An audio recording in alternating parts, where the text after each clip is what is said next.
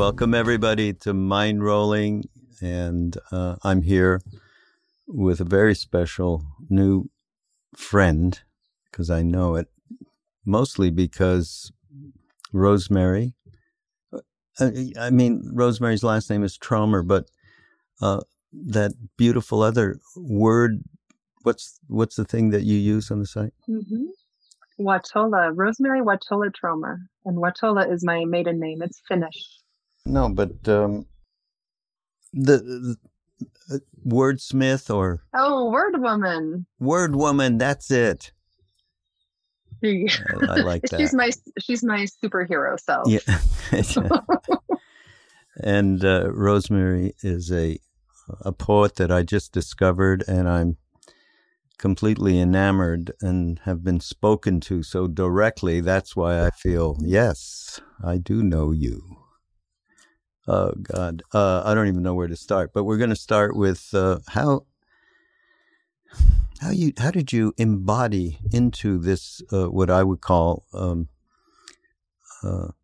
so exacting a fulfillment of a dharma, of an incarnation? Oh, heavens, I don't even know how to answer that. I like the word embodiment.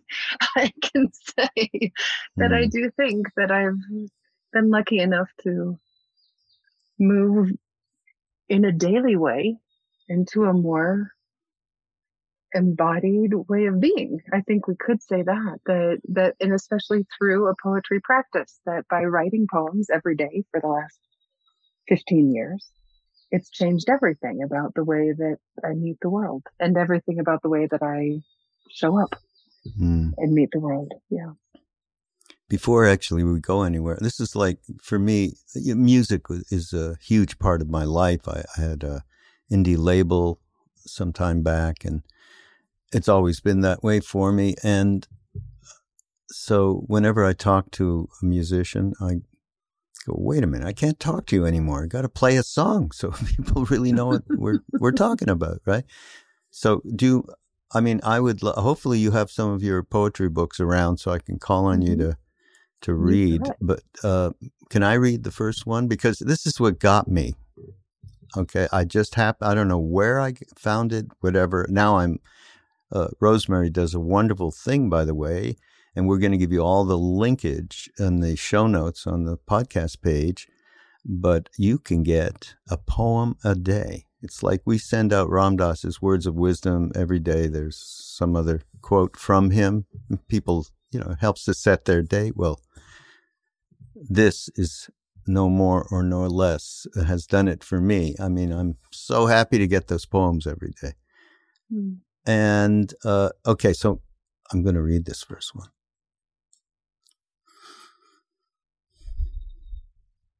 Forgive me, please, when I, thrilling in how much I love you, believe you belong to me, like a book or shirt or a ring.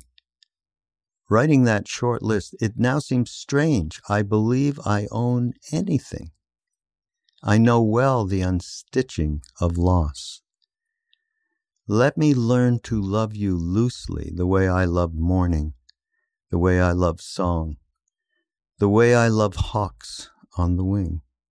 Let me love you the way I love poems, startled and grateful each time I find it is I who belongs to them.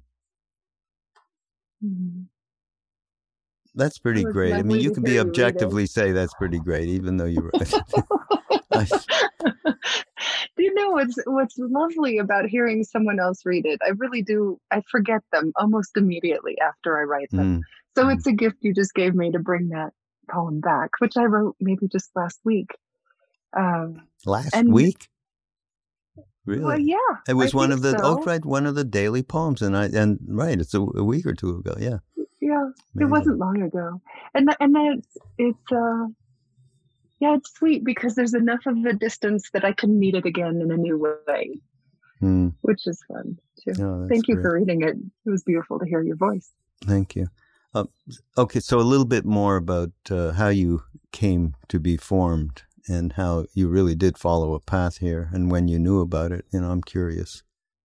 Well, so I began writing poems when I was quite young, and it began as a play practice. It really was just fun, right? I loved Shel Silverstein. I used to sit on the couch with my grandmother and read her the whole book. She would just sit with me for hours and let me read to her. And I do think that play was this entrance point for me with language. And over many years then, of course, then I fell in love with Shel Silverstein. I mean, with E. E. Cummings. And then after E. E. Cummings came Gerard Manley Hopkins. So I had maybe a history of falling in love with poets who met language in a fresh way and used language as a way not just to express emotion but to engage in the world with pleasure. It's I think the reason that I still write every day is because there is, no matter how difficult, no matter how painful the subject is, there is still this pleasure in showing up and seeing what happens. And it used to be so scary, right? I used to be so afraid of a blank page, if I wasn't going to do a good job. And it was like a test each time I sat down. And now it feels more like I get to meet this blank and hang out with blank for a while and then see what shows up with blank. It's so thrilling because every time something happens, right? Something happens each time. And Raghu, it was this daily practice that changed things, that allowed me to take it from thinking that it was about creating a product, a good product, right? And step aside from that and think the most important part was this play, was this showing up, was this meeting the blank, was seeing what happened over and over and over. And the promise that I eventually started to make to myself when I sat down was, it does not have to be good, but it has to be true. It has to be true. And once I shift, that small paradigm shift changed everything about my relationship to poetry. But even more exciting than it changed everything about my relationship to the world, right? This sweet little microcosm, this little practice of showing up on a page translated directly to, if I can trust what it is that life will show up when I sit down to write, can I trust life when I'm parenting my child? Can I trust life when I'm angry with my partner? Can I trust life when I'm scared of whatever? So it really stopped being about poems. Isn't that funny? Like I always call the poems the happy byproduct of this other kind of gorgeous rustling that shows up, and I never know what'll happen. It's like magic, right? It's like real magic every time. There was nothing, and now there's something. Yeah. I'm just reminded, because as you described this, it reminded me of a friend who works with us and does retreats and has been for the last few years, Anne Lamott. Mm-hmm. And there's the way that you connect through the poem is very similar to the way that she connects through her writing. It's amazing. Mm-hmm. We got to send her a book. She would love your poetry if she doesn't already have. I'd be delighted to send her one or two. Yeah. See, Annie, if you're listening. Well, what really is amazing to me is the way in which many of these poems and some of the ones that I've chosen, they speak to a deep investigation of who we are. And you just said that in reference to the world, but I know that you really are committed to the exploration of self, other, and so on. But that just didn't pop up. So there must be a little bit something else going on here. There's more. Thank you for digging. So the poems became a practice, right? But even in the beginning of this practice, I still thought, for even a decade perhaps, that, well, not quite that long, that the poems could be used to contain things, that I could use a poem just to take the messy world and organize it a little bit better. I really believed it, which I laugh at now. I even taught workshops on that. Mm. And then my world fell completely apart. I had a very difficult mm, chapter in which most things I thought I knew about who I was and how the world worked fell away. Now, at this time, I also was practicing. I've been sitting satsang with a woman named Joy Sharp for about, 10, 11 years now. And she and I'd been working together then at that point for at least 5 years. So that when things really fell apart, she had already given me, in my head, I could say, I want to say yes to the world as it is. It was an idea that I could get on board with, but it wasn't a embodied experience, right? And I really think that it took this period of feeling like I was literally, it felt like I was falling. It felt like I was falling weeks, for weeks. Just I'd wake up and I was already falling and Hmm. falling and falling and falling and falling. It was a strange and at the time deeply disorienting experience. Was I it as had a some result awareness of, of sorry, I'm just wondering, was it as a result of some incident that triggered this it or was. It was a life? very difficult time with in my marriage. Uh-huh. I see. And it was unsettling enough that I just felt like I lost all anchors, I lost all tethers, I lost everything I thought I knew about how the world was and who I was in the world. And at the time, and I often think, who would ask for this? Who would ask to be broken open in that way? No, nobody wants their life to completely fall apart. That's so counterintuitive. And yet, what a gift that was, Mm, that yeah. that it was like I was, honestly, it was as if I were remade in that Mm. time. And I don't know when I stopped falling, but I remember that around this time I lost my fear of the dark. I like so many things that had been frightening, terrifying for me before. Um, I could embrace completely. I fell deeply in love with nothing, nothing, Yeah, that's which that was, great poem you made too, and even now, right, which I oh, just read many, before. Oh yeah, God, so many nothing poems. I've written oh, a there's a lot lot of of them nothing now. poems. Yeah. Those are my favorite poems, Rosemary. I don't. I Uh, love that you could say that. yeah, or here it is: blowing all the wishes off the dandelion, falling in love with nothing. That's great. That is so great. So in love with that nothing. Yeah. Yeah. And now I think that the change, if you read the earlier books, like it's even obvious in the titles. You can tell where it comes in the books. The book right before that was called Holding Three Things at Once. And the book right after that was called The Less I Hold.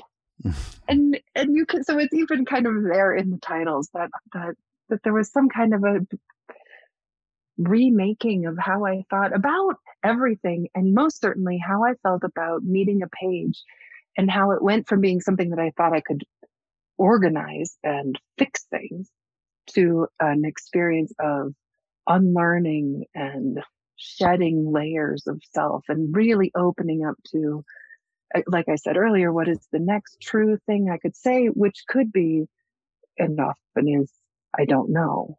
I don't know. And just really letting myself lean into that uncertainty and falling in love with that. Yeah.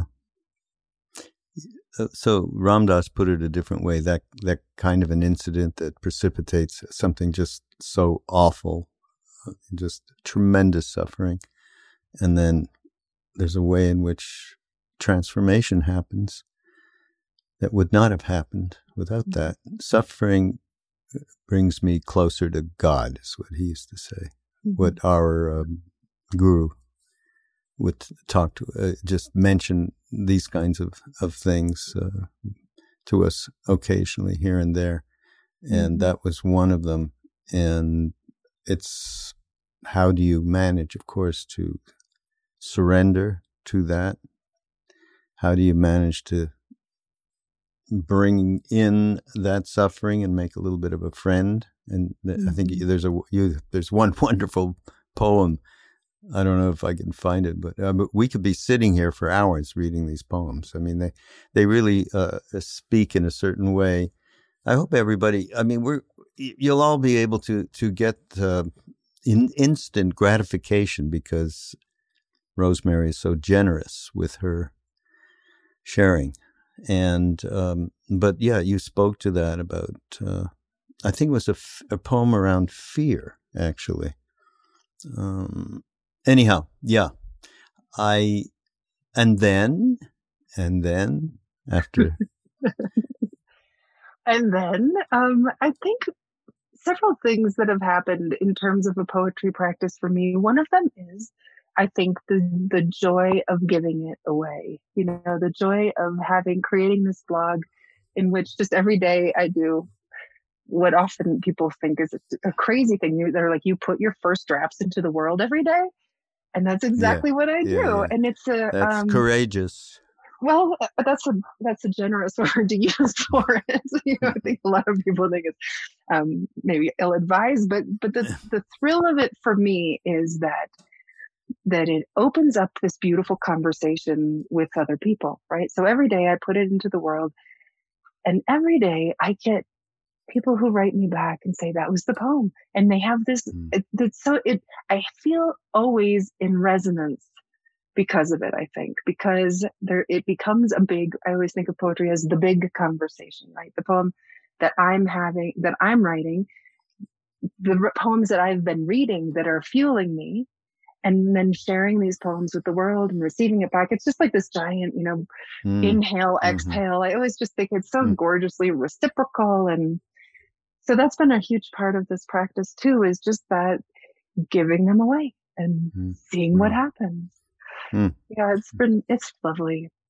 There's one of the poems, I thought maybe I'd share this with you. One of the poems at the time, the poem that I feel like saved my life, is this poem by Rilke, You Darkness, and the version I love best by Robert Bly, and it's, you darkness that I come from, I love you more than all the fires that fence in the world.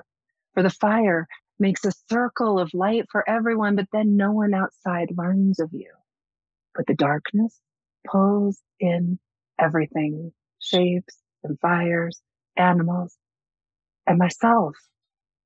How easily it gathers them, powers and people, and it is possible a great energy is moving near me. I have faith in nights. It's I say it every day, I'm sure. I say that it just comes, it just shows up, and it's so amazing to me the way that, Rilke, who almost, his parents sent him to military school, right? He didn't know he'd become a writer, and all things looked as if he wouldn't, but then he did, and he wrote that poem, and it came to me through a singer, actually. And then I got that poem, and then it saved me, right? So I just know the depth of the conversation that happens across continents, across centuries, and how poetry fosters this ability to know each other, to know what does it mean to be alive, and to ignite these epiphanies in us. It's just thrilling to be part of that big conversation. Yeah. So we're talking about that momentous moment for you around some tremendous suffering and the kind of changes it birthed. And I don't know if you if you have something that connects with this idea that I know is really important, that you have certainly thought about, and that's the idea of how we shy away from anything uncomfortable. And the preferences that we have are so strongly, I'm saying this stuff, and I've been doing this for decades, right? And the getting to that place of being comfortable with discomfort, boy, that's a big toughie. But it is part of the being able to allow suffering to be. So do you have a poem that solves that one? Oh, that solves it? Heavens no, friend. Okay, No, points. but I do have a poem that meets it. Just a moment. It might take me a second to find it, but it won't take no long. problem. Yeah, to talk about. I want it solved now, and well, perhaps we can meet up. Wouldn't we all? Wouldn't we all? Let's see. And you've spoken about it before around the art of changing metaphor, and to me, that's very much like how, in one sense, it's quite available to pivot from one perspective to another, out of the perspective of being lost in belief of all thoughts and stories of oneself. And that little pivot allows for some spaciousness around the fact, okay, human, what are you going to do? It's okay. That kind of a tone with ourselves, rather than this, the judge and jury is so loud. The Greek chorus is unbelievable. So, the art of changing metaphor. The art of changing metaphor is enormous. And that is, I have that TEDx talk about that, about what it is to notice. I mean, just even to notice that we have a metaphor in place, that there is something that we're defining ourselves by, right? My favorite example is when my friend said to me, I said to my friend, actually, I feel like I'm being tested. My son had been screaming for a year. He was colicky. I think I'm being tested. And she said, oh, Rosemary, it's not a test. It's a path. It was so beautiful in that moment, right? It was like a ding. I love hiking. I love hiking hard. I love hiking steep. I want to do the hardest path. And I thought, wow, I got the hardest path as a mother. And it's not like it got easier then. No. But it did. No, it was still hard. My baby still screamed every day. But the way I could meet that, the way I met that screaming was 100% different. And that, I think it's not, can we love that suffering? I don't know that we can, but I think we can love meeting the suffering. We can love being broken open wholly that way.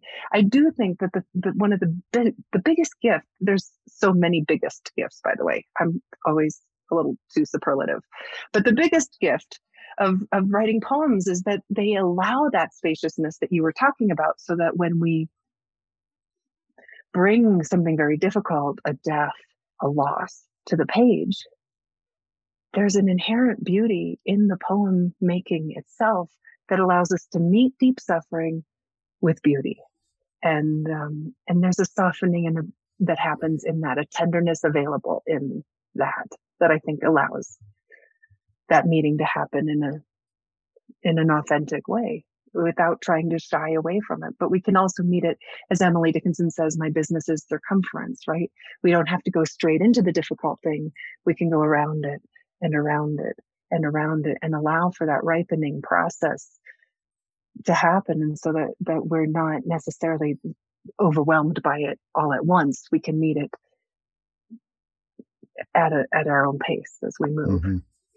Here's a poem about this suffering and meeting that suffering, just as you were saying. And it starts with a quote from The Wizard of Oz.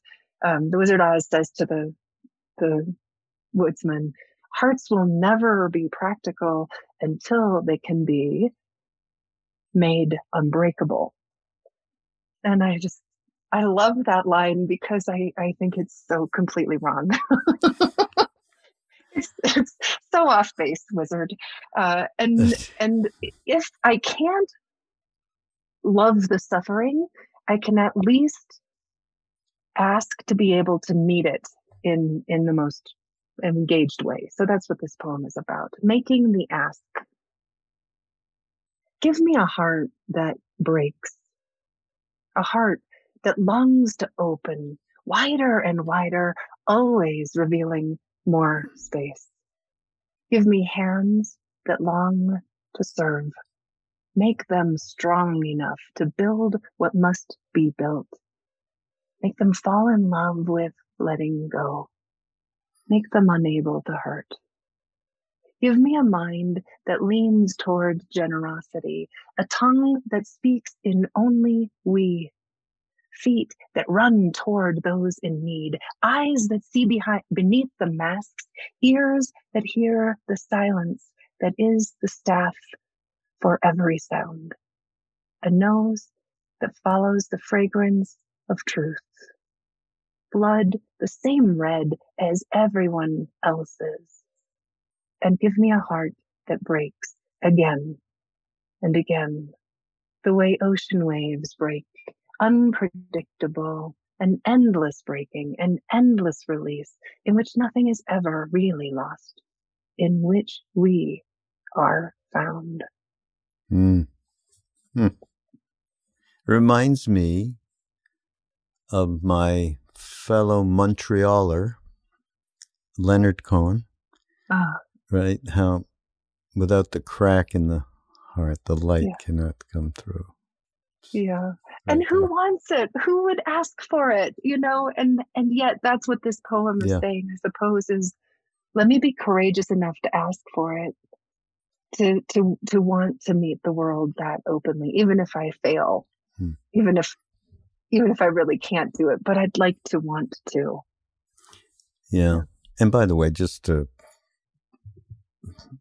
I don't want people to think Ram Dass walked around going, I love suffering. Just where is it? Okay. It is a superlative.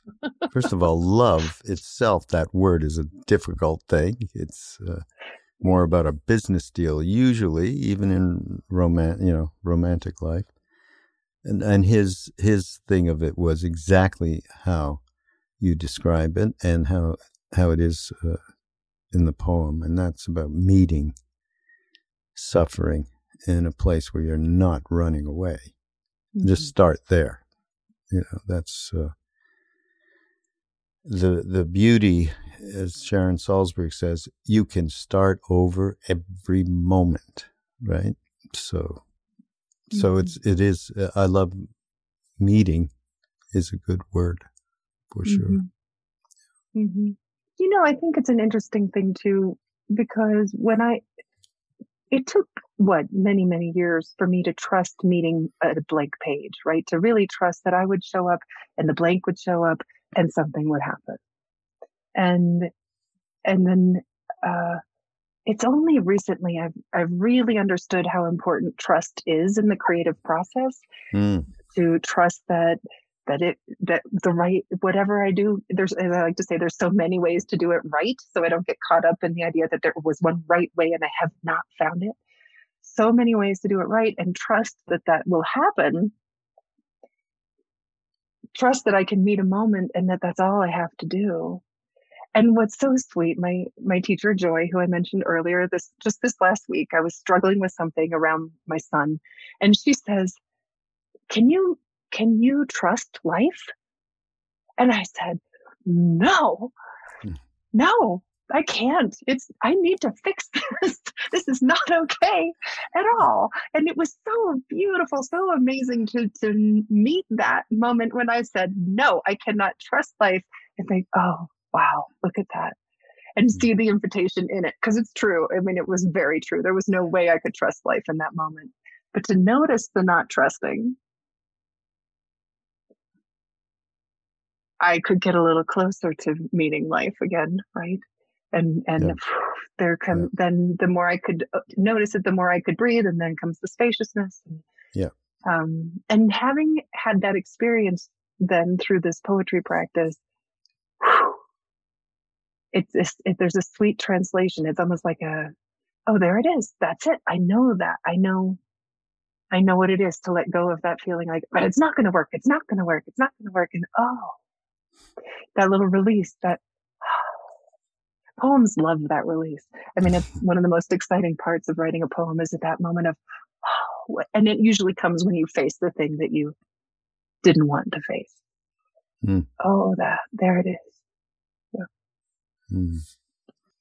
This thing of the practice for you, that have uh, have you do you do any other practices, or around spiritual practices or whatever, or has everything centered into this daily practice, which is no more or less than any other practice? I just wonder what else has informed what comes through you in terms of maybe, I mean, in my case, it's all about, I was interested in Eastern spirituality. So off I went after I met Ram Dass, and India is so much part of my blood.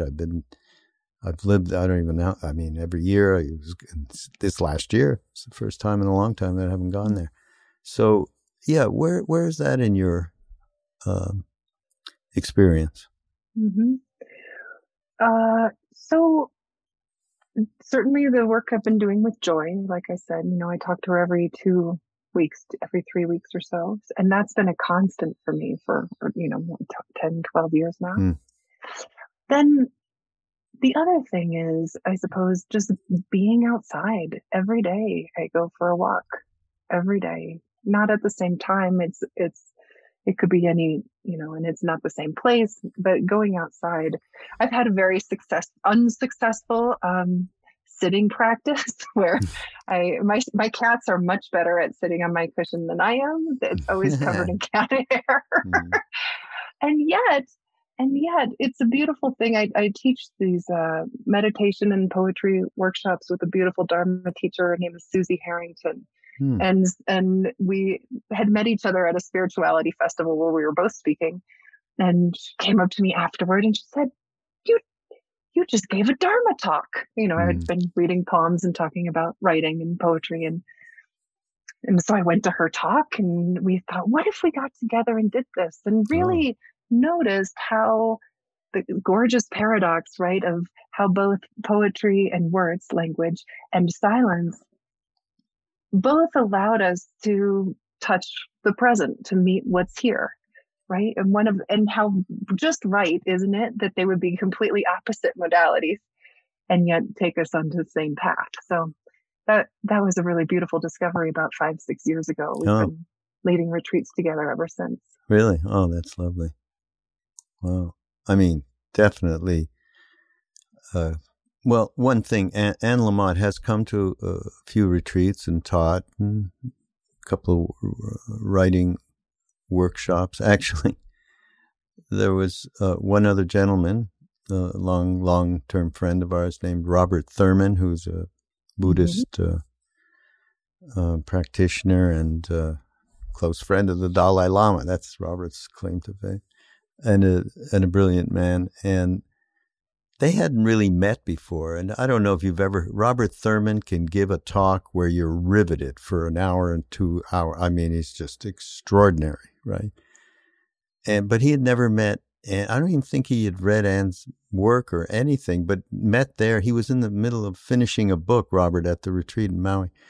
And he got an inspiration from just sitting at her writing workshop or something. And he rattled off the end of this book. He was basically, from that moment on, he was her devotee. They did a thing together that is worth the price of admission, kind of a thing. And just the way in which two completely disparate experiences of people and what they had in their lives. Annie, Christian based and wise, and Robert, who went to India and met the Dalai Lama, but he needed to be able to, he didn't speak English that well at that time. Robert learned Tibetan in 60 days. Oh my reading goodness. And writing. Okay. Wow. Who the hell could do something like that? Right? Anyhow, to talk about coming from two different places and the way they meet. This was so much of that, really so much of and that. that is, I think, one of the other most glorious things poetry brings, right, is this mandate, I suppose, to honor paradox, right, to not the but the and, to the dark and the light, the pain and the joy, how hand in hand they always are. And poetry in its beautiful finite space always creates room for them both. In fact, longs for it. In fact, begs for them to both be there. Yeah. God, I have all these Power poems. to the paradox. Yeah, power to the paradox. My friend Jack always said that. I love that. We should make a T-shirt about that. My co-host is here making a little bit of noise. She's on the floor. Okay. Okay, so there is a poem. Maybe you can find. If you can't find it, then I'm going to read it. Okay. Okay. I don't know the name, unfortunately. Somehow but it starts and when fear comes to the door, bringing flowers. Does that ring a bell? I'm sure I can find it. Yeah. Even that alone is worth. It's so great. Fear is at the door, bringing flowers. Oh, is it Strange Wish? Maybe No. Acting as if it's a friend.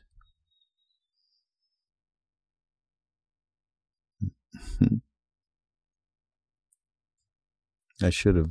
Is it a recent poem? Do you know? I saw it on your site, but well, I can look it up there. That's easy. Yeah, and when fear comes to the door, bringing flowers.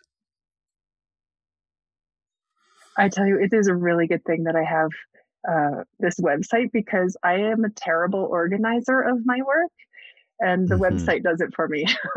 Oh, perfect. Helps me find it. Perfect.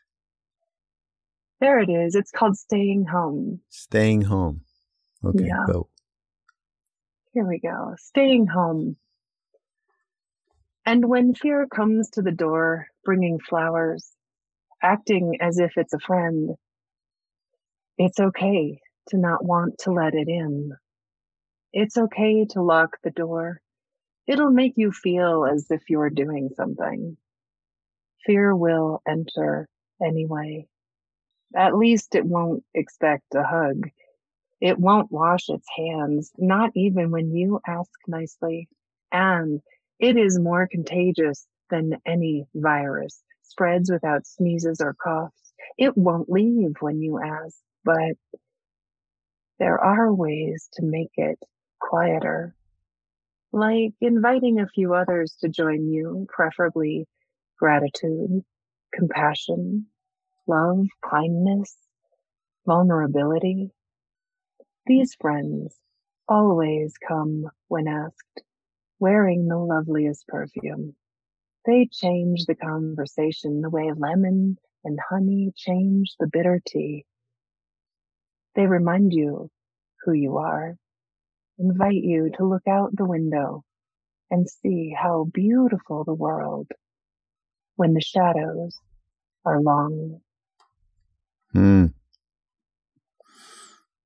Love that, Rosemary. There's a little bit of that Rilke in there, isn't there, at the end, with the beautiful long shadows. You darkness that I come from, I love you. Yeah, but I like it's more contagious than any virus, really. Oh, do we not know that now, everyone? Oh, we know. Fear, boy. Yeah. And so this again, I guess I keep going back to what my experience is in the East and all, and in terms of the kinds of metaphors we're talking about. But inviting gratitude, compassion, love, kindness, and vulnerability. That is no more or less His Holiness the Dalai Lama has given talks saying exactly that. Okay, so as Neem Karoli Baba would say to us, sub ek. Only one. There's only one thing going on. It's all one. So that's such of the beauty of the potential transformation of how words have that effect is really quite powerful. But yeah. Oh, I was just going to say, I was just thinking about that today, about paths, just like you said. And I was thinking about being on separate paths with someone and thought, no, there's really only one path. There's just one path. And it helped me to think of it that way. Yeah. Metaphor coming alongside to help me out. Yeah, there you go. But the practice thing, I mean, you using this as a practice, and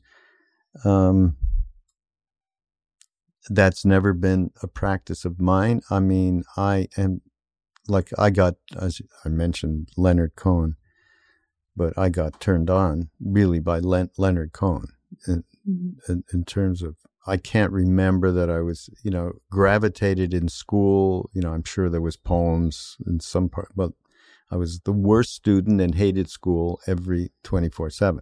So that didn't really reach me. But Leonard did.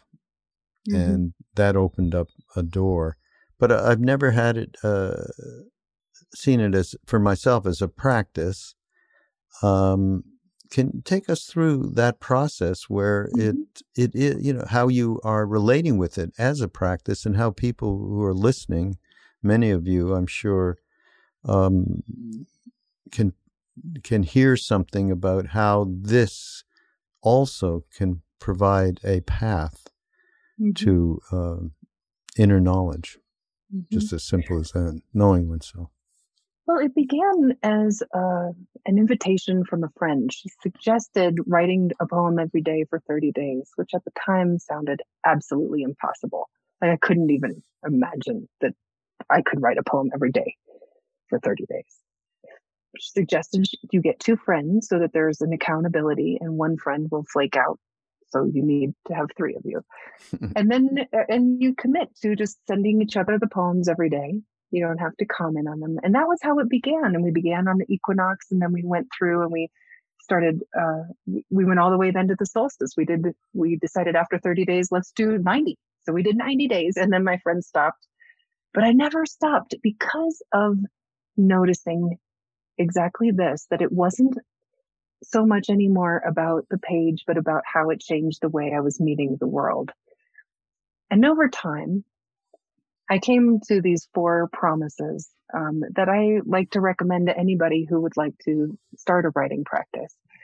And that is, well, here they are. Number 1, I will write.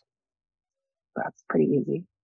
That's it. I will write. Number 2 is what I've already mentioned. It doesn't have to be good, but it has to be true. And just noticing that perfectionist part of me that cringes when I worry, what is it going to be any good? Is it going to be any good? And how that gets in the way. It's so natural, right? It's so human to want something to be good. And then we get that gorgeous, of course, line from Mary Oliver, you do not have to be good, which no one has ever told us before. But that's such an important piece of this, is just letting go of that perfectionist and knowing that if I could write the next true thing, then it will have resonance. And if it has resonance, then people will say, oh, that's good. But you can't start there. Mm-hmm. The third thing is I can't know the ending when I start. If I do, I have to write past it or write a separate ending, right? Like multiple endings. And I feel like that one is so important because it is what allows me to be certain that I'm letting the poem know more than I do. It's fundamentally different to think I'm imparting my wisdom on the page versus I'm meeting the poem and it will guide me. It knows what comes next. And that way I'm always surprised, right? There's always a surprise every time I sit down. I don't know what will happen. If you do know what's going to happen, it's like my friend Catherine says, it's like creating an emergency exit that you can get out. So I always think you gotta honor the poem by letting it, being in service to it. And then the last piece, like I mentioned, is that I will share that poem. And it doesn't have to be on a blog, for heaven's sakes. You don't have to put it out for the whole world. That's a pretty vulnerable thing to do. But to know that giving back to the world what was given to us is a vital, important part of this practice. So those 4 things, I think, have really shaped how I meet it every day. Just over and over and over, those 4 things. Mm. And how, in a more general way, do they inform just that exploration of self, of other, of the ground of truth? Hmm. So let's say that, um, like one of my favorite ways to start is just to start with like a fact, like something from science, right? Like this a year ago or so, I read that on Earth, a teaspoon of neutron star would weigh 6 billion tons. I'm like, whoa, Oh, like 6 billion tons, a teaspoon. wow. And I'm, wow. And then I decide I'll marry a fact like that with an emotional experience. In this case, I'll share a poem with you that came up out of this, where there's this, like I said, this trust that if we take a fact of the world and we take of the outer world, right? And then we take a experience of the inner world. So if we start with something concrete and then we start with also something experiential, with a feeling, an emotion, an idea, a question, and we let those two talk to each other, there will always be a conversation there. And that's what the poem allows for, right? So when I took this fact about the neutron star and I married it with grief, with the thought of my friend grieving, here's the poem that showed up. It's called While Watching My Friend Pretend Her Heart Isn't Breaking. On Earth, just 1 teaspoon of neutron star would weigh 6 billion tons. 6 billion tons is the equivalent of every animal on Earth, including the insects, times 3. 6 billion tons sounds impossible until I consider what it is to swallow grief. Just 1 teaspoon, and one may as well have consumed a neutron star. How dense it is, how it carries inside it the memory of collapse. How difficult to move then, how impossible to believe anything could ever lift that weight. There are many reasons to treat each other with great tenderness. One is the sheer miracle that we are together on a planet surrounded by dying stars. And another is none of us can see what anyone else has swallowed. Fantastic. It's a sweetness that happens over and over when we just agree to marry what's happening in the world outside of us with the world inside of us. And then poetry builds the bridge between those two worlds and allows them to have a conversation so that we are able to have this bringing in the body and bringing in the heart, the soul, the mind, and letting them braid, letting them connect and see what they have to say to each other. How do you deal with self-consciousness? No, I don't, and I'm meaning, how does one deal with self-consciousness? And that can take so many different forms of, gee, this isn't sophisticated enough. Oh boy, this is just, what am I copying? I must be remembering something. How do you deal with all that? You're second guessing. Yeah. This is it. This is, it goes back to that. It doesn't have to be good, but it has to be true, right? If I trust that I have said the truest thing that I can say, if I know that I've met that moment, not because I'm trying to sound clever, because if I try to, nobody cares about clever. Nobody cares about clever. When we read a poem, we want to be moved. We want a mirror. We want to see what does it mean to be alive. And so the only way to touch that is by talking to the truth of our experience. And if I know that what I've written is true, then I've done it, right? Then I've done it. If somebody may or may not like it, but it really isn't about them. If I've been true to myself in that process and I've unlearned or learned or shucked or shedded, or those aren't even words, but if I've done that crazy letting go process, if someone else doesn't like it, they don't have to. Like, it did the work for me, right?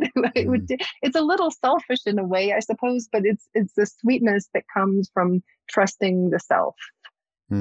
And I suppose it just happens over time, right?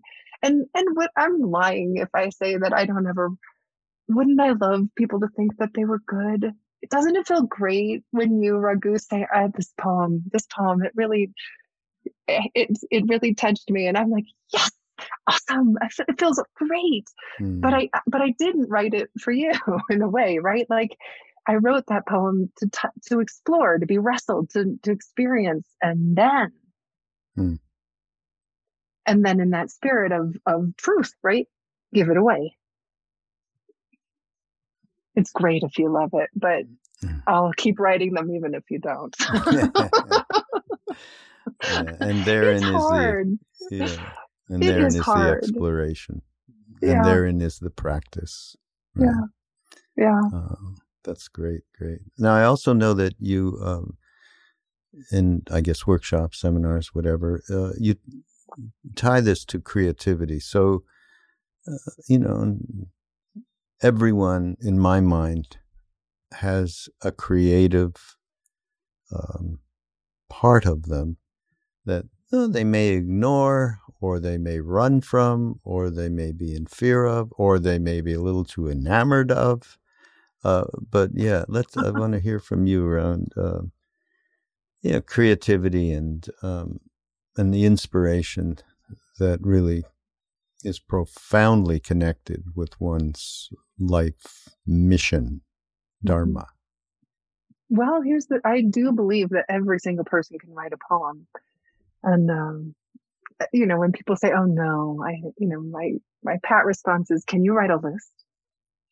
Because so many of my favorite poems are just lists, things that plume, things that open, making the ask poem that I read earlier, that was just a list of ways that I'd like to be opened, and to meet the world. Just a list.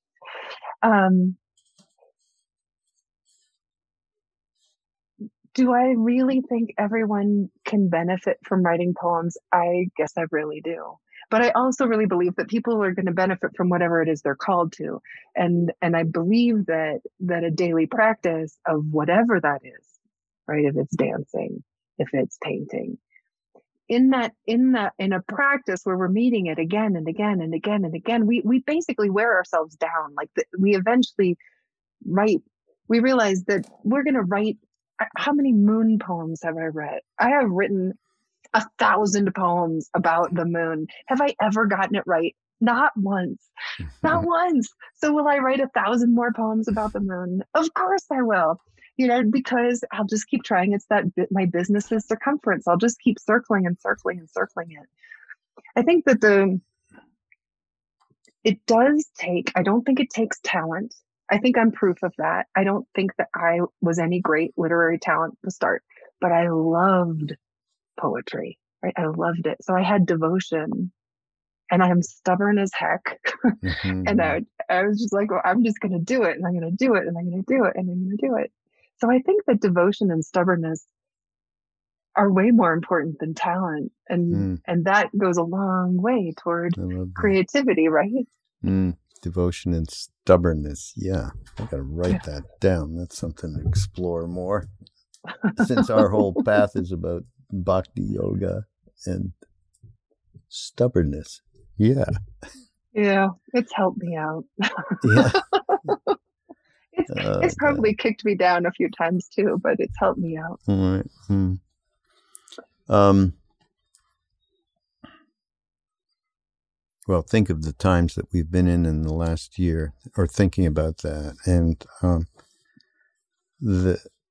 there's one of your poems. I want to read it now. Can I read it? It makes me very happy to hear you. I love actually reading poetry. And so unfortunately, I lost the name of this poem again. But it as far as I'm concerned, it is so deeply referential to what we have been going through, and I really appreciate it on that score.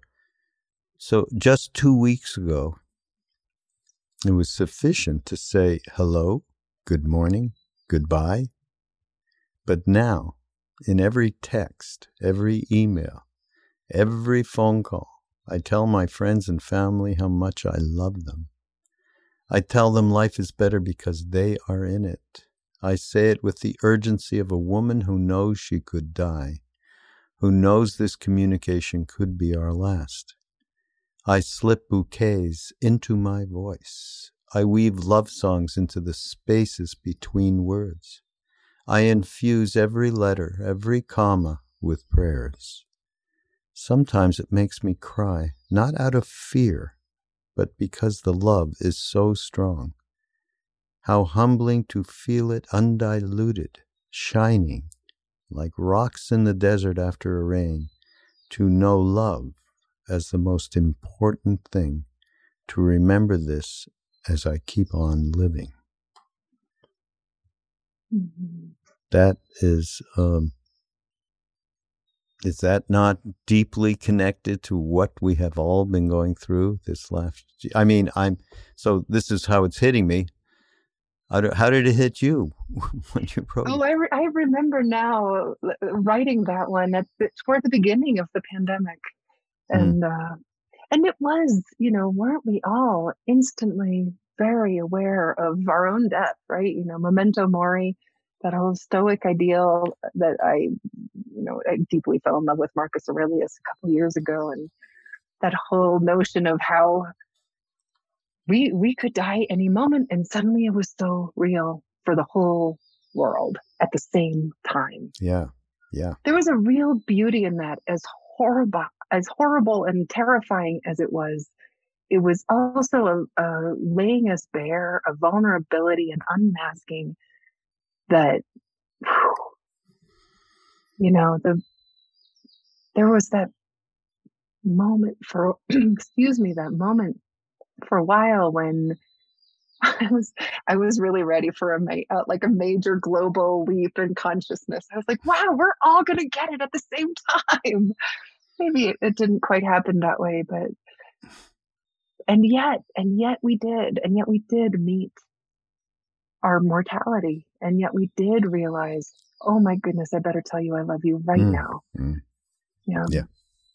And it became the most important thing to say I love you to everyone, right? To let them know now. It just had that gorgeous urgency of, oh, I love you, and to be that overwhelmed by how much we loved, by how capable we are, and how big that love is, how overwhelming and powerful that love is. Yeah. Mm. Well, yeah, it was definitely written for this time. Yes. Yeah. I mean, it's right on. Well, we're at the end of our little show here, but can you give us one last poem? Usually I ask people, oh, can you lead a little bit of a meditation or a breath thing or something? But how about a little last poem? You bet. How about this one? It starts with a line from Hafez, a version by Danny Ladinsky, and that poem is, "Why just ask the donkey? Why just ask the donkey and me to speak to the donkey and you, when I have so many other beautiful animals and brilliant colored birds inside, all longing to say something exciting and wonderful to your heart?" And I read that poem and thought, yes, of course I want to show up as a brilliant bird. And it felt great, of course, to think of myself as a brilliant bird, until it didn't feel very true. And this is, I guess, going back to what we've been talking about, that willingness to meet where we're really at, not just where we wish we were. And that's where this poem came from. It's called Precious Matter of Love. Dear, though I have come to you as many other beautiful animals, as long-necked swan, as Persian cat, though I have worn for you my most vermilion feathers and sung to you in the voice of the bird that always disappears just before it can be named, though I've come to you as tigress, as heron, please do not refuse my donkey, clumsy and stubborn, all tug and bray and gray and dull and smelling of dung. Of course you would want to turn away, but please, if you can, meet me this way. When I am awkward, stepping on my own feet and yours too. Meet me when I am unlovable, and love me then, though I stink, though I am not easy, nor graceful, nor lovely, but strong. And here I am, nuzzling your hand as it opens and aspiring to be nowhere but here. Dear, we are nothing more than flesh for life to push through, and I'm done hiding inside the bright wings, or even, for that matter, beneath a dun hide. It's only a heart touches another heart. Here is mine. As I say in India, very good. Very good. Oh boy, thanks so much, Rosemary. It's been fabulous meeting you and hanging out. Best part of my job, I say to people. And everybody, we're going to, of course, have show notes that'll direct you to Rosemary's work and website, and sign up for the Daily Poem. That is very great, too. And we're going to have to try and meet up again. All right. That'd be delightful. Sooner than later. Thank you so much, Rosemary. Everybody, this is Mindrolling, Raghu. I will be back next week.